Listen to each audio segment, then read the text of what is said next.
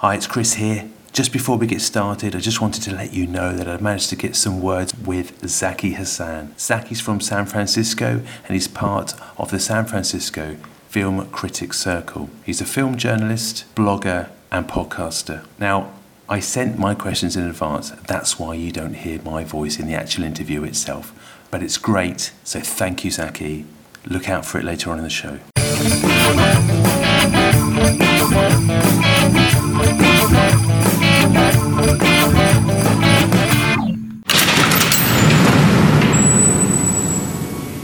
Hello and welcome to episode 18 of the Movie Bunker podcast. It's me, Chris. Me, Matt. Matthew, welcome to the bunker. Yay! It's been ages. I managed to escape from my captors. It's been a long time since we've been together in the same room to do a podcast, hasn't it? Why does it sound like you're reading that? The auto cue stuck. Nods head. I'm Ron Burgundy. Yeah, well, we thought we'd get together for this one. It's quite a special... It is special. Yeah, We're doing Star Wars, Chris. We're doing this good film. We're doing Star Wars. You said to me, hey, Matt, let's do Star Wars. I was like, yeah, finally. Yeah, finally we're going to do Star Wars. He's like, no, we can't do Star Wars. It's so good. Too good. I thought, how was that? I looked at the rating on IMDb. Really well rated on IMDb it is. They love it, they do. 2.3, I think this has got IMDb rating. Yeah, this is when I found out I was looking at the wrong Star Wars. The wrong film. The wrong film. What we do in the bunker is look at the worst films, the critically panned films, and try and find the good stuff about them, or at least a good one out there. The nuggets. But this isn't. No, this isn't. So we decided to do, if you were listening last episode, well, we decided to do Star 17. Wars. Yeah, episode 17. We decided to do Star Wars, the holiday special, which actually is a Christmas special. Yes, but cross-faith, so they just called it holiday. Exactly, which is absolutely correct. But it's very strange film, isn't it? It's odd as fuck, mate, is what it is. Well, listen, here's the trailer. Is there a trailer? There is a trailer of sorts. This is a funked up version of it. So Here we go.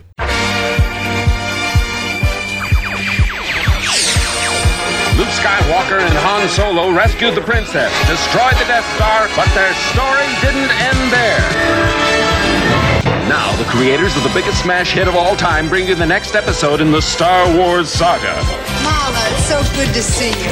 Happy Life Day. A galactic odyssey against oppression. Attention! Due to suspected rebel activity on the Kazoo planet, the Empire has declared martial law. I want the rebels located and identified, if it means searching every household in the system. A big, new, sprawling space adventure in the Star Wars saga. Luke Skywalker. Han Solo.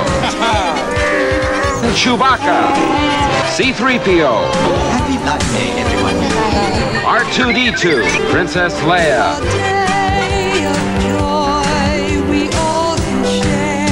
Star Wars Holiday Special. The plot synopsis of this is: Chewbacca and Han Solo try to get to the Wookiee homeland of Kashyyyk to celebrate Life Day, but are impeded by an Imperial blockade. Chewie's family passes the time with various forms of entertainment. Various forms. Early doors, I thought it was going to be good because you had Han. Yeah. He was there. You had Chewie. Yeah. He was there. Yeah. You had Star Destroyers. Yeah. You had Millennium Falcon. What a cardboardy kind of interior looking. It was hard to tell because obviously this was very poor quality. Yeah. I mean, of the time, didn't really matter because you only had 4 pixels on your television. In fact, you'd have pixels, you'd have lines, scanning lines. But I thought, nah, come on, 2.2. It's already over that in my estimation. But then it went really weird. Really quickly it went really weird. Yeah. Then we cut to the interior of a Wookiee home, which looks like IKEA. Yeah, it's very Scandinavian, isn't it? It's very Scandinavian. They look a bit of minimalistic to the old Wookiees. But I guess you wouldn't want a lot of nooks and crannies because there'd be king fur everywhere. Because these Wookiees are a lot hairier than Chewbacca is. They are shaggy. Yeah. The props department or makeup department have gone to town with the old hair. Yeah. So his family consists of, we're introduced to his wife, his good wife, Marla. his dad, who's living with his wife. Yes. It's not weird at all. Itchy. Itchy looks like something out of, I don't know, some horror film. So I read a comment, and it nailed it, actually. It looks like the weird demon monster from Big Trouble in Little China. Right, yes, yeah. It looks like what happened is, obviously 20 years passed, and they found Itchy at the back of the props cupboard, and it was all like scabbed, and like some of the fur had fallen His off. bottom drawer has got such an overbite. I've never seen it. Anything like it. Chewie obviously takes after his mum more than his dad, I think. Yeah. Itchy as well is elderly. He's old. And he walks around with a stick. A cane, but the cane's up to his knee. I mean, no So wonder it's he's got a bad back. He's actually bending over to hold the bloody thing. Yeah, but And his little boy. The little boy, Lumpy. They didn't spend a lot of time on the names, did they? When you think about it. They do have proper Wookiee names, and obviously they're the shorter versions of their long names, like Chewie, Chewbacca. So we're introduced to them, to Lumpy, Itchy, and Marla, I'm going to struggle with this. and their Scandinavian home, and so they, but it's like the opening of a sitcom, Yes. and they're talking to each other. But there's no subtitles or anything. You're just meant to guess. It's basically like an interpretive dance section. But it's deliberately, I think it was quite pretentious. I think maybe it's George Lucas's idea that thinking, no, we're not having subtitles. Yeah, people by work now out. you'll know. We want to put you right into fly on the wall of what it's like to live in a Wookiee homestead. Yeah. And these are the conversations that these Wookiees have. Lumpy is a dick, like most children. Yeah. Because she's like, I love it. Yeah. Like, no. Come over here. No. And then he says to Grandad, I don't want to go over there. and he goes, go fuck over there. And take the bin out. Take the fucking bin out. Do what your mum says. I'm trying to watch my TV. Well, he's making a little X-wing, isn't he? He's Yeah, and he's got an X-wing. He's whittling an X-wing. I put down that maybe he wouldn't be such a shit if his dad was about. Yeah. Because he's a stay away dad, Chewie. Yes. I mean, we've seen him a lot. This is the first time I've seen him mention his family. Also, yes, you're right. I mean, without that father figure, Yeah, that's why he's running them up. That could catch him. I Yeah. mean, because obviously she is not as quick on his legs anymore. So they get him to take the bin out, and he has a little look over the edge. Oh, it's high, isn't it? Yeah. So what does he do? What does he do, Chris? Well, he climbs up on the railing, on the banister, the wooden. And in a really bad blue screen, walks along it a little bit. Yeah. And you think, oh, something's going to happen. It doesn't, does it? No. Nothing happens. He just gets down and gets back in the house. There's so much filler in this kind of in these segments, because essentially this is the holiday special is a variety program. It's something to put on at Christmas to draw the crowds in. So it's typical sort of 70s, early 80s TV fare, isn't it? Yeah. The variety show, and you've got big names of the time making guest appearances. I mean, all the main cast of Star Wars appear in this film. Yeah. So you do get Harrison Ford and Luke Skywalker. Luke Skywalker's in His it, real is he? name, Mark Hamill, and Carrie Who looks... Fisher. Mark Hamill looks like Eddie Izzard in drag in this film. He does. Well, I think he looks a little bit like Deirdre Barlow without There's- glasses on. There's a...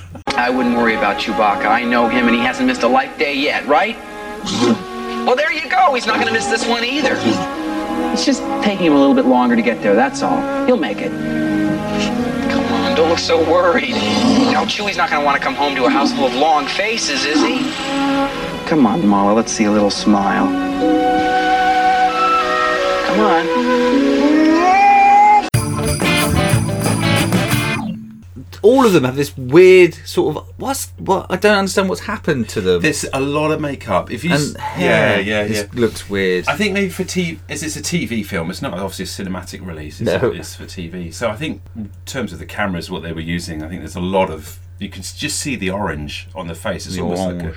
and also I think Luke Skywalker, I'll refer to him as Mark Hamill because that is his real name now. It always was the thing. Just after his accident, I think. So it's in between. Oh, his little car crash. So he's got his hair across maybe and a lot more makeup. So I think you can see the start, or I think you can see the scarring on his face. And obviously they didn't want to give too much away in terms of the beginning of The Empire Strikes Back, based on because obviously they have that Wampa attack to hide, to cover up that. the not a motorcycle. He had a very bad car crash, didn't he? When he was, through the windscreen. But what we have is these little conversations between the Wookiees who've got so much tech. Loads of tech. There's like screens for computer games. There's a thing. There's the a chessboard. Suitcase thing. Yeah, they've got a hidden monitor in the wardrobe. In the wardrobe. And they've got Itchy's got a sex device, like a no, he's got like a virtual Sex reality pod. headset. Yeah. And she's got an iPad in the kitchen. yes, which is a cookery show. I mean, seriously. Yeah, there's a lot of tech, and then and a lot of it does the same thing. Yes. A lot of it does exactly the same thing, but looks incredibly different. Well, I know. They were really hedging their bets on what tech of the future would look like by just doing all of the possible looks. There seems to be a lot of old school calculators knocking about. Where, Glued to other things. Yeah. The first thing to keep Lumpy kind of occupied. They push a button, don't they, to see if Dad's about, and it does. Yes. Bleep, bloop, Yeah. bleep, bloop, bloop, bleep. The problem is Everything takes too long in this. Even simple things like pushing a button to say no starships about, which means obviously that their dad's not near. That takes overly long time. It's almost like someone said to him, "You got for 1 hour and a half," and he's like, "I've got at best 30 minutes of shit," and they're like, "You got to pad that out, mate. You got to stretch some of that shit." Yeah, because even the what's ads, this bit? Pushing a button. That's got to last at least 2 minutes. But yeah, that's what I'm saying. There's so much. They fill a lot of time with just wandering around doing one thing to the next. What the issue is that Chewie's late for Life Day. He's he makes late. it every year, and Han's doing his very No one best to never get him there. lets him down. I'll get you back there in time, pal. Trust me. Our only hope now is to outrun that Imperial garbage scow, though. I'm going to Lightspeed. That's the spirit. You'll be celebrating Life Day before you know it. So they're all a bit low. Marla's a bit concerned. She is concerned. And they reach out to various members of the cast. So Leia's there, and with C-3PO, and then Luke is in another garage somewhere fixing something with R2-D2, and Han, and every now and again pops up with Chewie, and they're flying around. And who else do we see? That's it, isn't it? We see Darth Vader. Darth Vader pops up in used footage from a very obvious bit of Star Wars, with overdubbed with something else. James L. Jones does do new the actual dialogue voice. Yeah. Apparently, this is the first time they used his name. Oh, really? Okay. No one knew, like, from Star Wars. Yeah. They didn't, and then at The Empire Strikes Back, they put his name up. Ah. But they didn't have it on the Star Wars. That's true. Sorry, just looking at my poster. You are indeed correct. Thanks, mate. So the kid's gone off the rails, almost. Disobedient Lumpy. Disobedient Lumpy, and then Itchy goes, "Oh, I know what to do." I know what will entertain my small child for a while. And it's like, what's that, Grandad? Because he's doing my fucking nutting. And he gets a little cassette out, doesn't he? Yeah. And he puts it in the chess table. Like a mini disc. Yeah. And he goes, right, sit there and watch that, you little shit. Yeah. And out pops a little bit of Cirque du Soleil, I think. I had exactly the same thoughts. One of the earliest incarnations of Cirque du It has Soleil. to. And to be honest, it would play out nowadays as Cirque du Soleil. The costumes look exactly the same. Yeah. And it's basically like a little circus show, acrobatics thing. Yeah. Playing out in front of Lumpy. Then he pushes a button every now and then the bloke goes from being small to big by the side of it. But the music. Oh, it's insane. It's just... And is it a little bit too long? Again, it's so too long. And again, is this entertaining for us? Or is this entertaining for Lumpy? Because I don't really know, am I supposed to be watching Lumpy watch this, or am I supposed to be watching... Oh, that's a good point. I mean, because... Narratively, Yeah. I think it's you're meant to be with Lumpy watching it through Yeah. Lumpy's eyes. Thinking, oh, look, With your dancing. childlike Wookiee innocence. Right, going, okay. This is making me forget that my dad is missing still again. So then that's weird. As you say, goes on too long, and the music is just excruciatingly bad. Oh, and it's mental. Yeah. But the music is fever dream inducing. It's that horrible thing. Like you would imagine it in a horror film if someone was trapped in something horrible.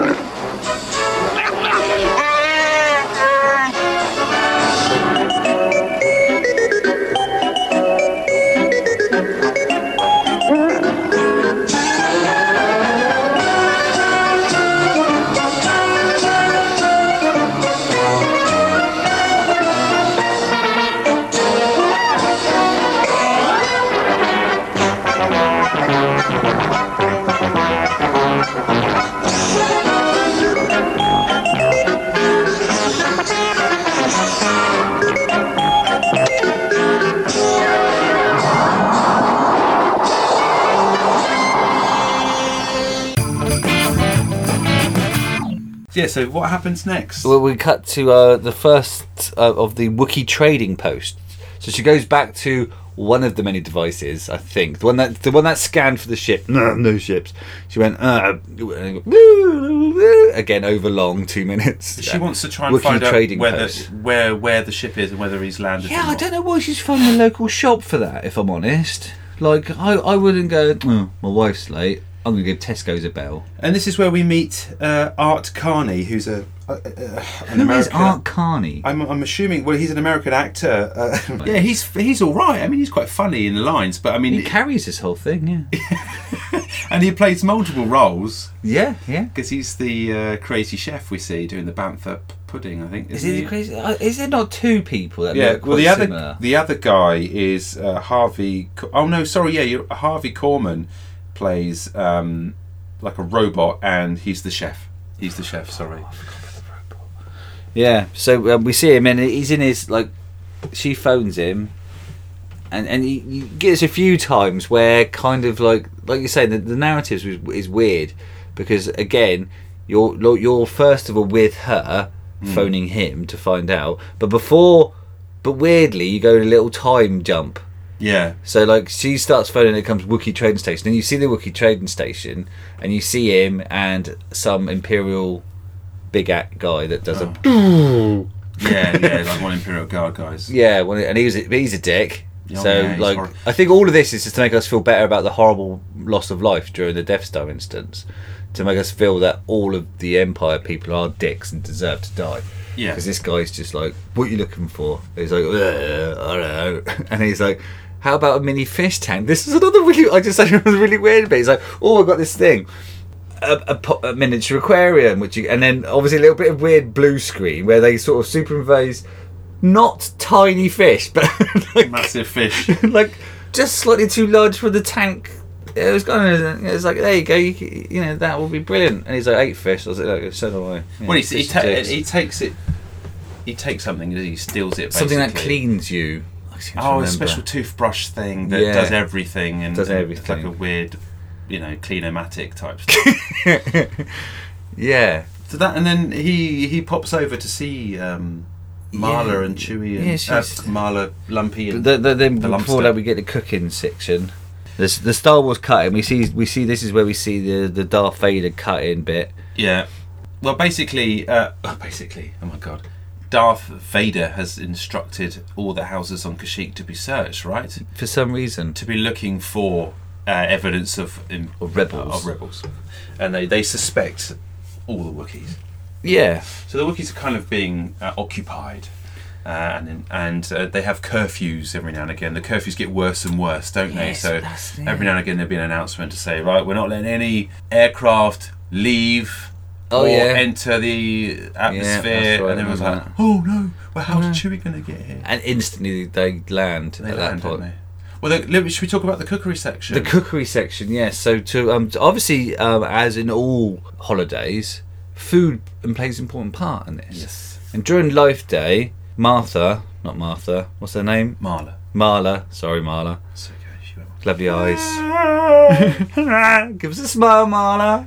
Come on. So she has to cook a meal for all of her family and Chewie, obviously, for when he finally turns up. Well, yeah, you never know. So she put wax on her iPad and has somebody cooking there. There's a robot with 4 arms. But the arms only slowly reveal. Oh yeah, when they as it becomes... mix and mixing, which is this Harvey Korman character. Hello. Today we are going to be preparing a very succulent dish called Bantha Surprise. It's only a very hearty, nourishing dish, but it's very economical too. So all those hungry mouths in your household will be going yummy yum on that tummy tum if you just follow along with me as I prepare this popular favorite. Of course, if your family has a hearty appetite, I would suggest then that old popular holiday favorite, the Bantha Rump.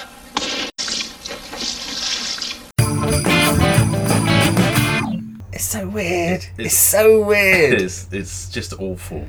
I don't get it. But I was watching it thinking to myself, is this just so bad it's good? It was borderline a few times. But it's not. It's not good. It's not so bad it's good. You can't... I mean, you could watch it, you could put it on and watch it and go, oh my God, this is so funny. I think that's how this would play out the best. Like, you're sat there with a mate who's a big Star Wars fan, you go, oh, you know what I got? This'll fucking convert you to not liking Star Wars ever again. I couldn't muster anything other than the look of shock. It was car crash. Like, it's awful. That's the only way that you could like not take your eyes off the screen, because it just was very weird. So the whole cookery section is done and dusted. She puts the pot on, turns off the robot, and that's that done. Ready. And then then the shopkeeper turns up. Yeah, and gives Itchy something a little bit special, something for the dads on International Life Day. Well, Itchy in his old age has obviously got a bit of a perv with his underbite. So the shopkeeper chap, or the trader, wherever he is, sticks him in like an old school kind of hairdressing seat with like a not in front of the TV or the iPad or the other thing. Well, this thing is a new piece of technology. Yeah. Puts this down and says, "I've got a little bit of something for you." Yeah, this is a little bit of super special. You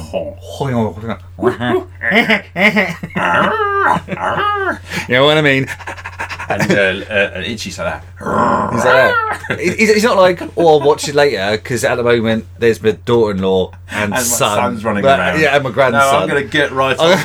I'm going to just tie one on. The lipstick's coming out for this bad boy. Which essentially it's a weird, another musical number. Diane Carroll, yeah, and she's it's really smutty. The opening section. She's credited as the holographic wow. The holographic wow. That's her title. I am in your mind as you create me. Oh yes, I can feel my creation. I'm getting your message. Are you getting mine? Oh, we are excited, aren't we? Why do Wookiees have sexual fantasies about people? Yeah. Oh, well. That's like me having a sexual fantasy about a dog, isn't it? Roughly. It's like someone going to me, yeah, mate, I got this VR helmet. I'm like, oh, awesome, what's on it? It's like, well, what you do is you just think about your sexual fantasy and it'll come to life and sing you a song. I'm like, awesome. Up pops Lassie. I see you. So it's weird. I don't know, like, he's an old man and he dreams of a young woman. Well, she's wearing glittery outfit and singing. Yeah, but she's not a Wookiee. No. I mean, if you could have a sexy fantasy, you'd imagine it would be, unless Wookiees have something about people, which is maybe why Chewie hangs out with Han. It's pansexual, isn't it? Anyway, so he finishes wanking in the front room, and then they get raided, don't they? Yeah, well, the Empire turn up, don't they? The bastards ruin everyone's wanky fun. Yeah, to search the place, and it's quite depressive, isn't it? This whole Yeah, it's like Anne Frank, but not. And then they decide to trash the place a bit more. They get overly more and more aggressive. They threaten to backhand the kid at one point. Oh yeah, and then Marla steps up. Show the furry side. Obviously, then for the Wookiees, it's always everything's the furry side. Yeah, they trash poor old Lumpy's bedroom. Yeah, and when they're going up, it's like, keep that kid quiet. Yeah. And to do so, they bring out another bit of technology. And this is where it gets a bit weird, because he sits there with a thing and watches a cartoon on it. Ah, yes. And we see the cartoon. I actually quite like the style of the cartoon. Well, I have the same opinion of the cartoon because I used to watch Droids as a kid. Yeah. I loved that cartoon. The actual art style was quite nice on It's that. very basic, isn't it? I mean, it's quite stylised. I like the hand, face, and stuff. It was. This is the first appearance of Boba Fett riding a seahorse, like a giant. What I liked is he had his dent. Yeah, he had his dent still. Yeah, but he was different colour, wasn't he? He was blue, whereas Boba Fett's green in the films. Yeah, he might have. Yeah, I'm just saying. Early incarnations of Boba Fett, he was blue, I think. So yeah, I think he must have just. Well, Attack of the Clones, they were all sort of bluey, weren't they? Yeah, that's true. Django Fett. He might have decided to branch out afterwards. The cartoon is basically a little story. Of them crash landing. Yeah, there's not a lot to it, but it's pretty to look at. It's short and sweet. Unlike the rest of this fucking shit. And Boba Fett does a little bit of switcheroo. And then we get something else. We get after the cartoon, which we can both agree actually that's quite jazzy. If you're our age, Droids and the theme tune to Droids was pretty cool. I like Droids a lot. And it had Anthony Daniels did the voice, and you had other characters in there, and Boba Fett turned up regularly on that. The Empire is still knocking about their house, their treehouse. Yes. And then there's another, Imperial, and this one comes on going, please, all Imperials must watch this. All Imperial staff. The announcement that comes on every screen. Come on, everyone, all the Imperials must watch this. And what is it? Is it an important bit of information about the Rebel? No, they go to their version of Big Brother, which is Tatooine. Oh, that's right. Life on the streets or whatever. Yeah. So why do the Imperials need to watch that? Why is that imperative that they watch that? No, I don't know. Quick, everyone, round the television. Why? Oh, it's I'm a Celebrity, get me out of Tatooine. And then this is when we get the cantina scene. Yeah, with, the cantina scene. Where the band that only knows one fucking song. Oh, they know how to play it fast and they know how to play it slow. But they do a version of it for Golden Girl lady. Yeah, B. Arthur. Beg your pardon, sorry. Yeah, B. Arthur who plays the one song.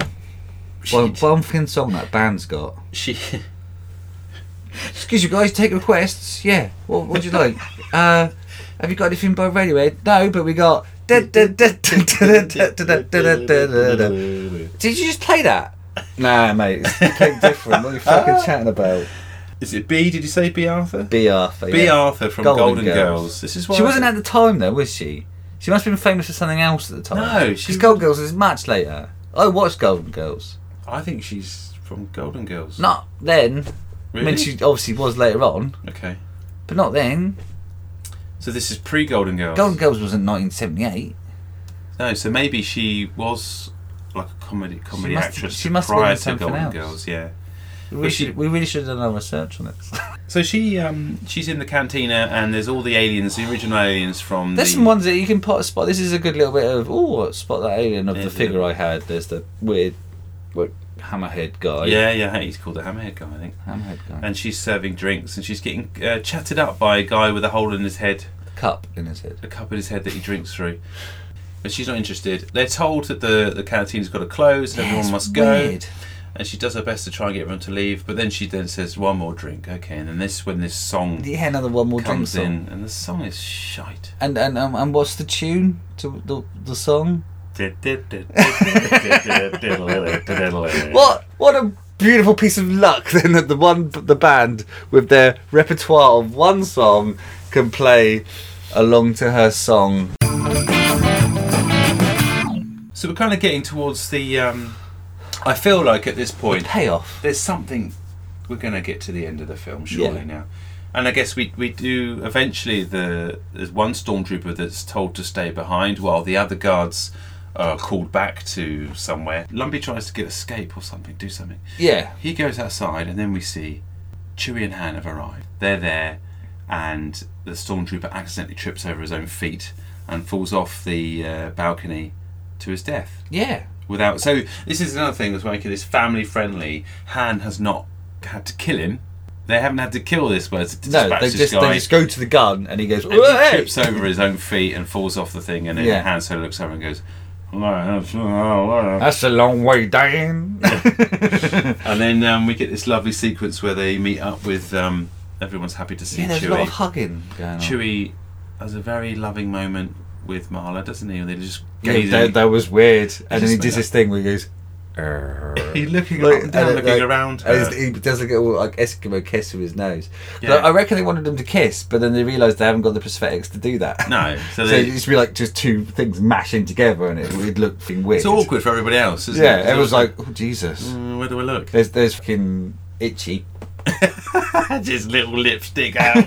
Bashing one out again. And Lumpy's get a room. But yeah, Han sort of does this lovely little speech about how they're so important to him. They're like family, and I was never going to let him down. As he saw from the new Solo film, he doesn't have family, does he? So these sort of things are important to him.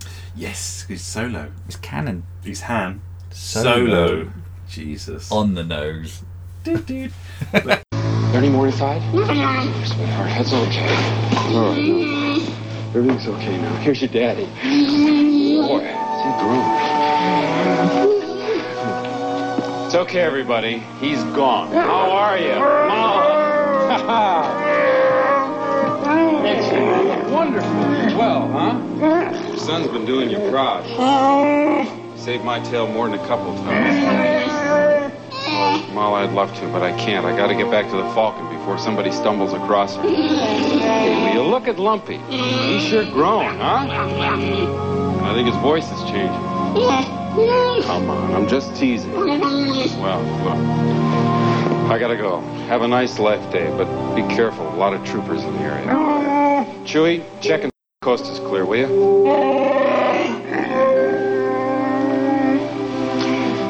You're like family to me. They get on with their Life Day celebrations, which involves holding up a glowing ball. Baubles. And then going into a star field and then through a moon where they meet up with other Wookiees and they suddenly are dressed. Yes, they've all got red robes. Red robes on, and then C-3PO and everyone else is there. Yeah, this is such a weird sequence. So weird. They're transported by holding these globes or balls to a cave? And they walk across a misty bridge into the moon. And then, and in there is all these Wookiees. They speak in unison. Yeah, they do. Always. And Leia's there. The message of Life Day is conveyed by Leia, and she then via the song, is to the Star Wars theme. Yes, She's got a lovely voice. Yeah, she was insisted that she sang. She's got a lovely voice. All of you are an important part of my life, pal. I'm glad I could be here. This holiday is yours, but we all share with you the hope that this day brings us closer to freedom and to harmony and to peace. No matter how different we appear, we're all the same in our struggle against the powers of evil and darkness. I hope that this day will always be a day of joy in which we can reconfirm our dedication and our courage, and more than anything else, our love for one another. This is the promise of the Tree of Life. This film thing has more endings than the Lord of the Rings. And then when at the end there was just like Chewie's face, like and then little bits of Star Wars. Oh yes, it was kind of like a little advertisement for the film with Chewie's face being superimposed in and out, coming in and out of focus. Yeah, and then just little bits of the film. Yeah. Now I kind of I looked at this and thought to myself, that's really weird. But then I thought and remembered, like, so this is the 70s. There's no video about. There's nothing. You saw this film only at the cinema. If you hadn't seen it, your only chance of seeing any part of this film would have been in this. Yeah. So, like, you would have sat through this hour and a half of utter bonkers bullshit just for that little glimpse of Star Wars at the end. Yeah. It's like the biggest sort of trailer lead up ever. This is like the Super Bowl trailer plus. Yes. This would have been insane for people to see these almost lengthy clips of the actual Star Wars film, just like a two years or so after its release. And also all their characters, because they're still waiting for the next film. Obviously, we know Star Wars was a massive success, and it wasn't never it was a surprise to everybody. George Lucas obviously capitalising on it. Maybe, I don't know how involved was he in this film. There's two other directors that are credited to directing it. He's not credited anywhere. He pulled his name off of it, but that means his name was on it at some point. Now, but he's greenlight. He must have greenlighted. He had so what much I read control is of that it. he had the initial concept and idea, and then sort of passed it on because he wanted to keep it fresh in people's minds, Star Wars, because he realised there's going to be this gap between the launch of the films, and then when he finally saw it, he was like, that is not what I expected. That's much better. No, I mean he wouldn't. Yeah, he when it was out, he wouldn't respond to questions about it. He's bought up master copies and just destroyed them of this. Yeah, well, apparently we don't know if there is even an original. We don't copy know if that there's one exists. left. Yeah, No. and I think if there was one, you'd think it would have been released by now, or at least like it would have been sort of said, look, okay, fine, here it is. Here's a good version for you, because it's out on DVD, but you just can't. It's just a shitty version. Is it just taped off television kind of version? Who owns that then? Because I mean, it's still his IP, I guess. I have no idea. I don't think he'll ever admit to whatever level of influence he had over this or I said an control. absolute fucking embarrassment. That's why. And no, I'm a massive we're both massive Star Wars fans, but you can't polish this turd in any way. Can't. It's. I mean, the only thing I find Lumpy endearing. He's cute, right? Yeah. He's cute. My kids would probably, if they watched it, might find Lumpy a bit funny. Yeah. Itchy's horrendous to look at. Itchy is. Yeah, he's horrible to look at.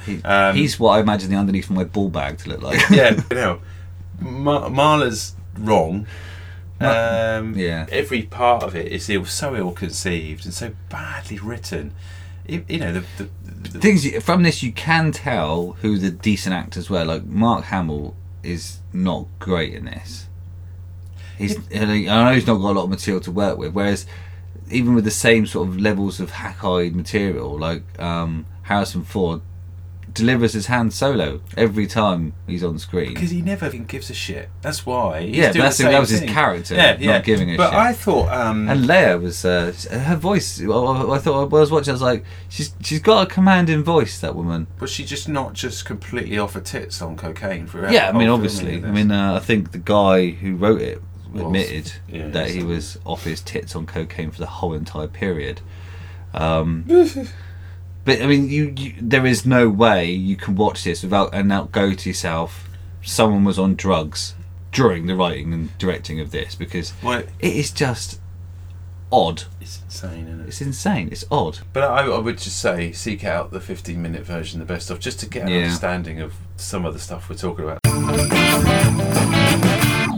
I mentioned earlier on in the podcast at the start that we would have that interview with Zaki Hassan. So here it is now. Hi, my name is Zaki Hassan. I'm a member of the San Francisco Film Critics Circle. My writing has appeared in Huffington Post, Philly Weekly, Fandor, Sequart, a lot of different places. I'm also co-author of several books about the film industry, and I'm also a professor of communication and media studies at San Jose State University, as well as other schools in the San Francisco Bay Area. I want to thank you, first of all, for giving me the chance to talk to you and your audience. I have been a film lover about as long as I've been around, I think. I often tell people that I was born a fan of Star Wars.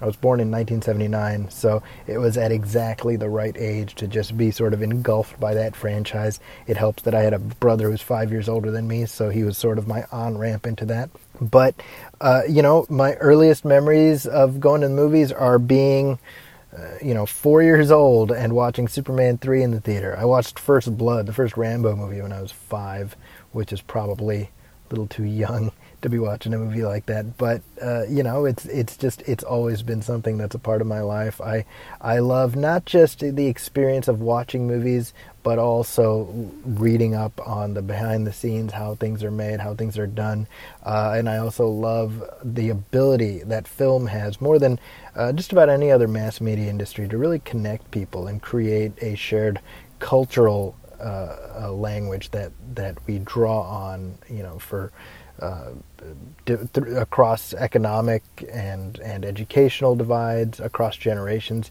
It's really something amazing. As far as my own personal experiences with movies I have been disappointed with, oh my gosh, there are a few, but I would have to say the one movie that basically is synonymous with disappointment for me is the 2001 remake of Planet of the Apes that Tim Burton made. A little bit of backstory there is that Planet of the Apes, the original, the 1968 movie, is my all-time favorite movie. It has been for all my life. That's the movie that I love more than any other. I saw it at exactly the right age for it to really take up permanent residence in my psyche. I was probably 8 or 9. And when I heard that they were doing a new Apes movie, I was just ecstatic. And then the movie comes out, and it was just not good. It was just not good. And 2 years earlier, the Star Wars: The Phantom Menace had come out, and that I witnessed firsthand how a lot of people tried to convince themselves that was a good movie. When it's not great. And I watched The Phantom Menace, and I was like, no, this isn't good, folks. I was leading the way. I was holding the lantern. But Planet of the Apes in 2001, that was the one where I was like, it's not so bad. It's not so bad. It's pretty good. A similar reaction I would say I had 5 years later when Superman Returns came out, because wouldn't you know it, one of my other all-time favorite movies is the 1978 Superman movie. And when Bryan Singer says he's going to do a sequel to those films, the Richard Donner movie and the 3 sequels that followed, I was ready, willing, and able. I was, consider my ticket sold. And that was another one. I sat there sort of stupefied watching this movie that was just slow as molasses, and trying to convince myself that it wasn't just a major catastrophe. So those are probably my most disappointing experiences. As far as why movies get critically panned, there is a variety of reasons. I think that it comes down to the effort that's put in. Certainly for me, I'm not going to bother speaking for other critics, but I will appreciate ambition and lambast a movie for not having ambition, right? For not living up to its premise, for disrespecting its audience, and there are plenty of films this year that really fall into that camp. This latest Robin Hood movie starring Taron Egerton is it's embarrassing for how cynical it is. And then there's The Predator, which came out a couple months ago. There's a movie that disappointed on a different level, right? Because with Robin Hood, I wasn't really expecting anything because the trailer didn't do much to fill me with confidence, and we know pretty much what to expect from that character in that story, so it lived down to expectations, and it's just not a good movie. The Predator, you kind of say, oh well, you get somebody like Shane Black in there, and he's raised the bar for what to expect from a movie bearing his name, and then you come out with something that's so ordinary and forgettable. That's disappointing. So the two films are disappointing for different reasons. So I think why a movie gets panned, it's the truth is that film criticism is multitudinous, and different critics come at it from different perspectives, but there are certain touchstones that you tend to see reoccur. So when a movie, and I'm not a big fan of using a Rotten Tomatoes score necessarily as a measure of quality, but when you see things leaning sort of overwhelmingly in one direction or another, it's because there's something there that people are responding to, that critics are responding to. Best example of a movie franchise that always comes back fighting. Well, what better example is there than James Bond? Here we are, 50 plus years later, and we're staring down the barrel of 25 movies. That I think one of the truisms of life is that we all die, we all pay taxes, and we will all encounter a James Bond movie sometime in our life. I think it's amazing. I think one thing I've said about the Bond films is the reason they keep making them is that they keep making them. Like, it's a perpetual motion machine at this point. We're so far removed from the specific cultural and socio-political circumstances that led to that series starting that really there's no reason for the Bond movies to continue to exist, but they represent something really important in terms of our cultural evolution. The fact that no matter how much time goes by, we know we can look forward to seeing that opening gun barrel scene and the latest incarnation of James Bond walking across the screen. I think it's just something that we've come to embrace and expect, and that's pretty freaking amazing. There's just no other franchise that comes even close to the record of longevity and success that the Bond films have. As far as my own guilty pleasures, oh my gosh, I have a few. Tops on that list is Masters of the Universe from 1987, a movie that I have a deep level of adoration for. That's probably completely disproportionate to the actual quality of the movie.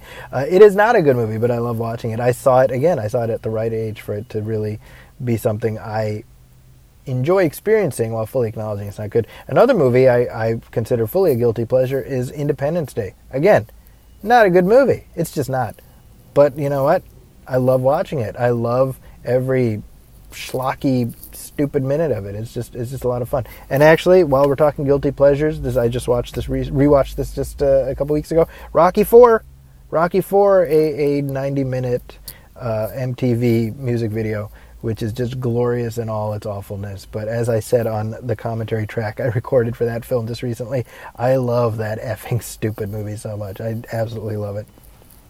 As far as where you can find me online, well, I am all over the place. It sounds vaguely douchey to be like, Google me.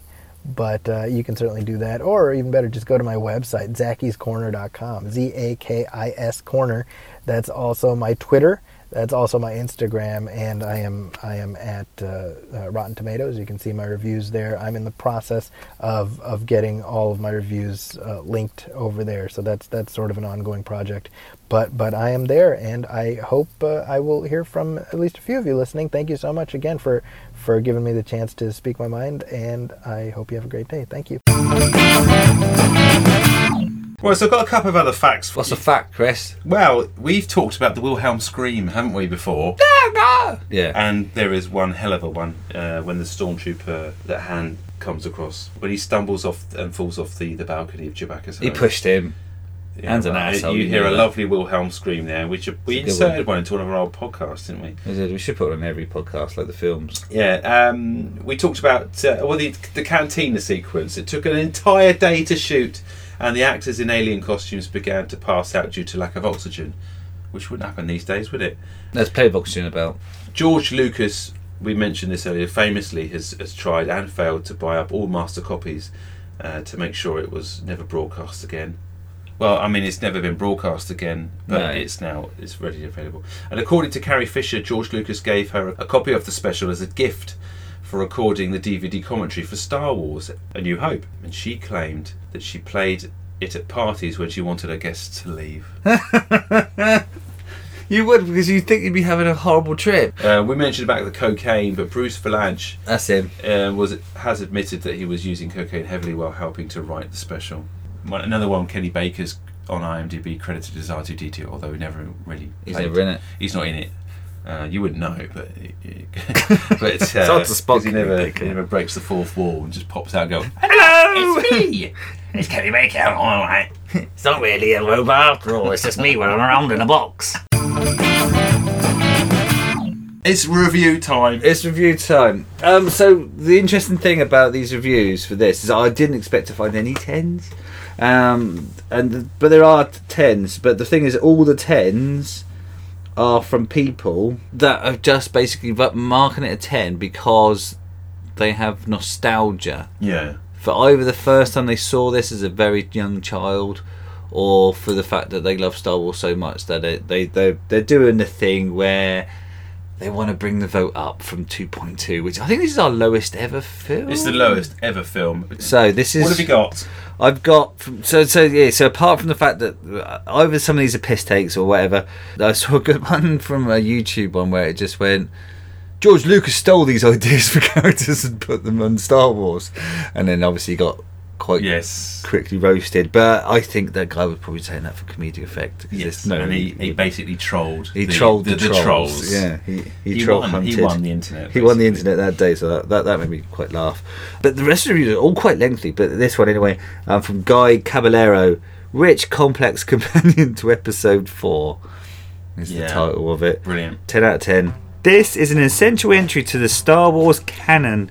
The relationship between Han and Chewie is developed in more depth here, and we're given glimpses into how the Empire's relentless expansion affects the lives of ordinary citizens. At times moving, Chewbacca's reuniting with his estranged family thrilling. Boba Fett's first appearance and erotic. Itchy's cybersex escapades. This film explores emotions and areas of the human psyche that others, including the Empire Strikes, are afraid to touch. I fear this guy's reaching too much. I think he wants to like it so bad. Yeah, he's putting layers that are not there. They're not there. The film also explores the lore of the Wookiees, especially the rituals surrounding the holiday known to the Wookiee homeworld as Love Day. Here we see the holiday celebrated in all its splendour and pageantry. They hold up 4 balls, right? That's all the splendour and pageantry, and it doesn't really work out because Lumpy's so small that they have to kind of, and he's so tall. They all have. Are they on their knees? Well, I don't know. I don't know, but they try and. Well, not with bloody Itchy's back. He can't. He wouldn't be able to get back up again. That tiny fucking cane he's got. Yeah, he could end up sticking his own lipstick in his mouth if he tried to get down there. He's done that before. That's why. That's how he's done his back. That's what he's got a stick for, just to get his leg up. Anyway, well, I can't remember where I got to. So the splendour and pageantry, the Life Day costumes are truly a sight to behold. It's a fucking tunic. Yes, and it's a pair of curtains. It's not a joy to behold. Despite the best efforts of the Empire to dampen the spirits of Chewbacca clan by bringing him and our favourite band of rebels to justice. All fans of the series should go out and immediately rent this classic. Here's hoping some of the characters make an appearance in Episode 3. Episode 3? I, for one, would like to see a younger, more virile Itchy doing battle with the forces of the fledgling Empire. Come on, George Lucas! You've done such a wonderful job with episodes 1 and 2. Let's get to fan. Oh my god, this guy actually likes the prequels. Oh, okay. Let's give the fans what they really want in episode 3. More Itchy, Akbina, and Sudan. Yeah! Yeah, I can just visualise this person. Yeah. Oh my god, I've got one as well. Go on then. This is similar, but I'm not going to read the whole thing because it's quite long. There's an old saying that a boy doesn't become a man until he does 3 things: share a beer with his dad, spend a night in jail, and make love to a woman. Where the fuck does this guy come from? Well, now there are 3 things a boy must do in order to become a nerd. Build their own computer, watch William Shatner sing Rocket Man, and watch the Star Wars Holiday Special. Well, Until then, I've completed that. Hey? I've completed the Triumph now. Well done. Until then, he's just a geek. So that's it. I can't. I know we normally try and find something good, but I can't in this. So it's so weird. Episode 18 of the Movie Bunker podcast. Our lowest ebb yet. Yeah, probably. And it's such a shame. One of our favourite franchises. Yeah, I mean, we knew this. I mean, we come on. We weren't into this with our eyes open. We knew this wasn't going to be good. But after the first 5 seconds, I thought I might be wrong, and then I was right. I just thought it couldn't be as bad as it is. What are we going to do now? What do you mean? I don't think we could do this anymore. So if you see any good films that are critically panned and you want to tell us about them over the Christmas period, please let us know. Yes. Get in touch on Twitter. We're at movie_bunker on there. That's our handle. On Facebook, just search for the Movie Bunker Podcast. We've got a lovely page. We're on Instagram with the kids. And you can find us on Podbean. Podbean is our platform for this podcast, so thanks to them. We're on iTunes and Google Play and anywhere else with a browser that you can listen to us. So Spotify as well. So get involved and get chatting with us. We'd love to hear more from you guys. Yes. So Chris, also we've got some exciting news. Not only can people listen to your dulcet tones via the medium of podcasts and on demand, there's a point in time, isn't there, Chris, where you're going to be forced into people's live ears. Live ears? Live ears. Yeah. Well, yeah, if it comes off, and hoping it will, I'll be live with Colin Patterson on BBC Radio 5 Live Christmas Eve at around 11 o'clock in the evening. So while you're... Prime time. While you're wrapping your presents and getting slowly pissed, waiting for Christmas Day to arrive, tune in to Radio 5 Live. It's a digital channel, you know it in the UK. It's a very, very big channel. Big channel. Is it a phone-in show? Can I heckle? I don't know. But anyway, me and Colin are going to be talking about Christmas films and good ones, bad ones, and guilty pleasures and things like that. And I'll be so that'd be good. I'm looking forward to that. Have a great Christmas and a New Year. Merry Christmas, everyone, and Happy Life Day. Happy Life Day to you. I think to play us out, I think maybe we should listen to. Maybe we should have a last few words from Lumpy, Itchy and Marla. Yeah, I'm going to walk off into the moon now. See ya. So goodbye. I'm in a cave. Come back. Wait for me. Where's my schmuck? Oh dear. We celebrate a day of peace, a day of harmony, a day of joy we all can share together joyously,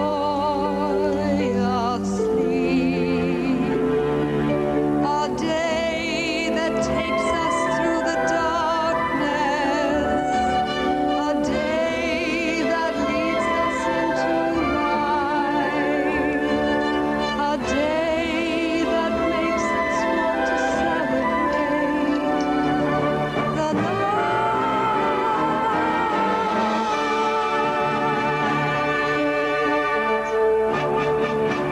a day that brings the promise that one day we'll be free to live, to laugh, to dream, to grow, to trust, to love,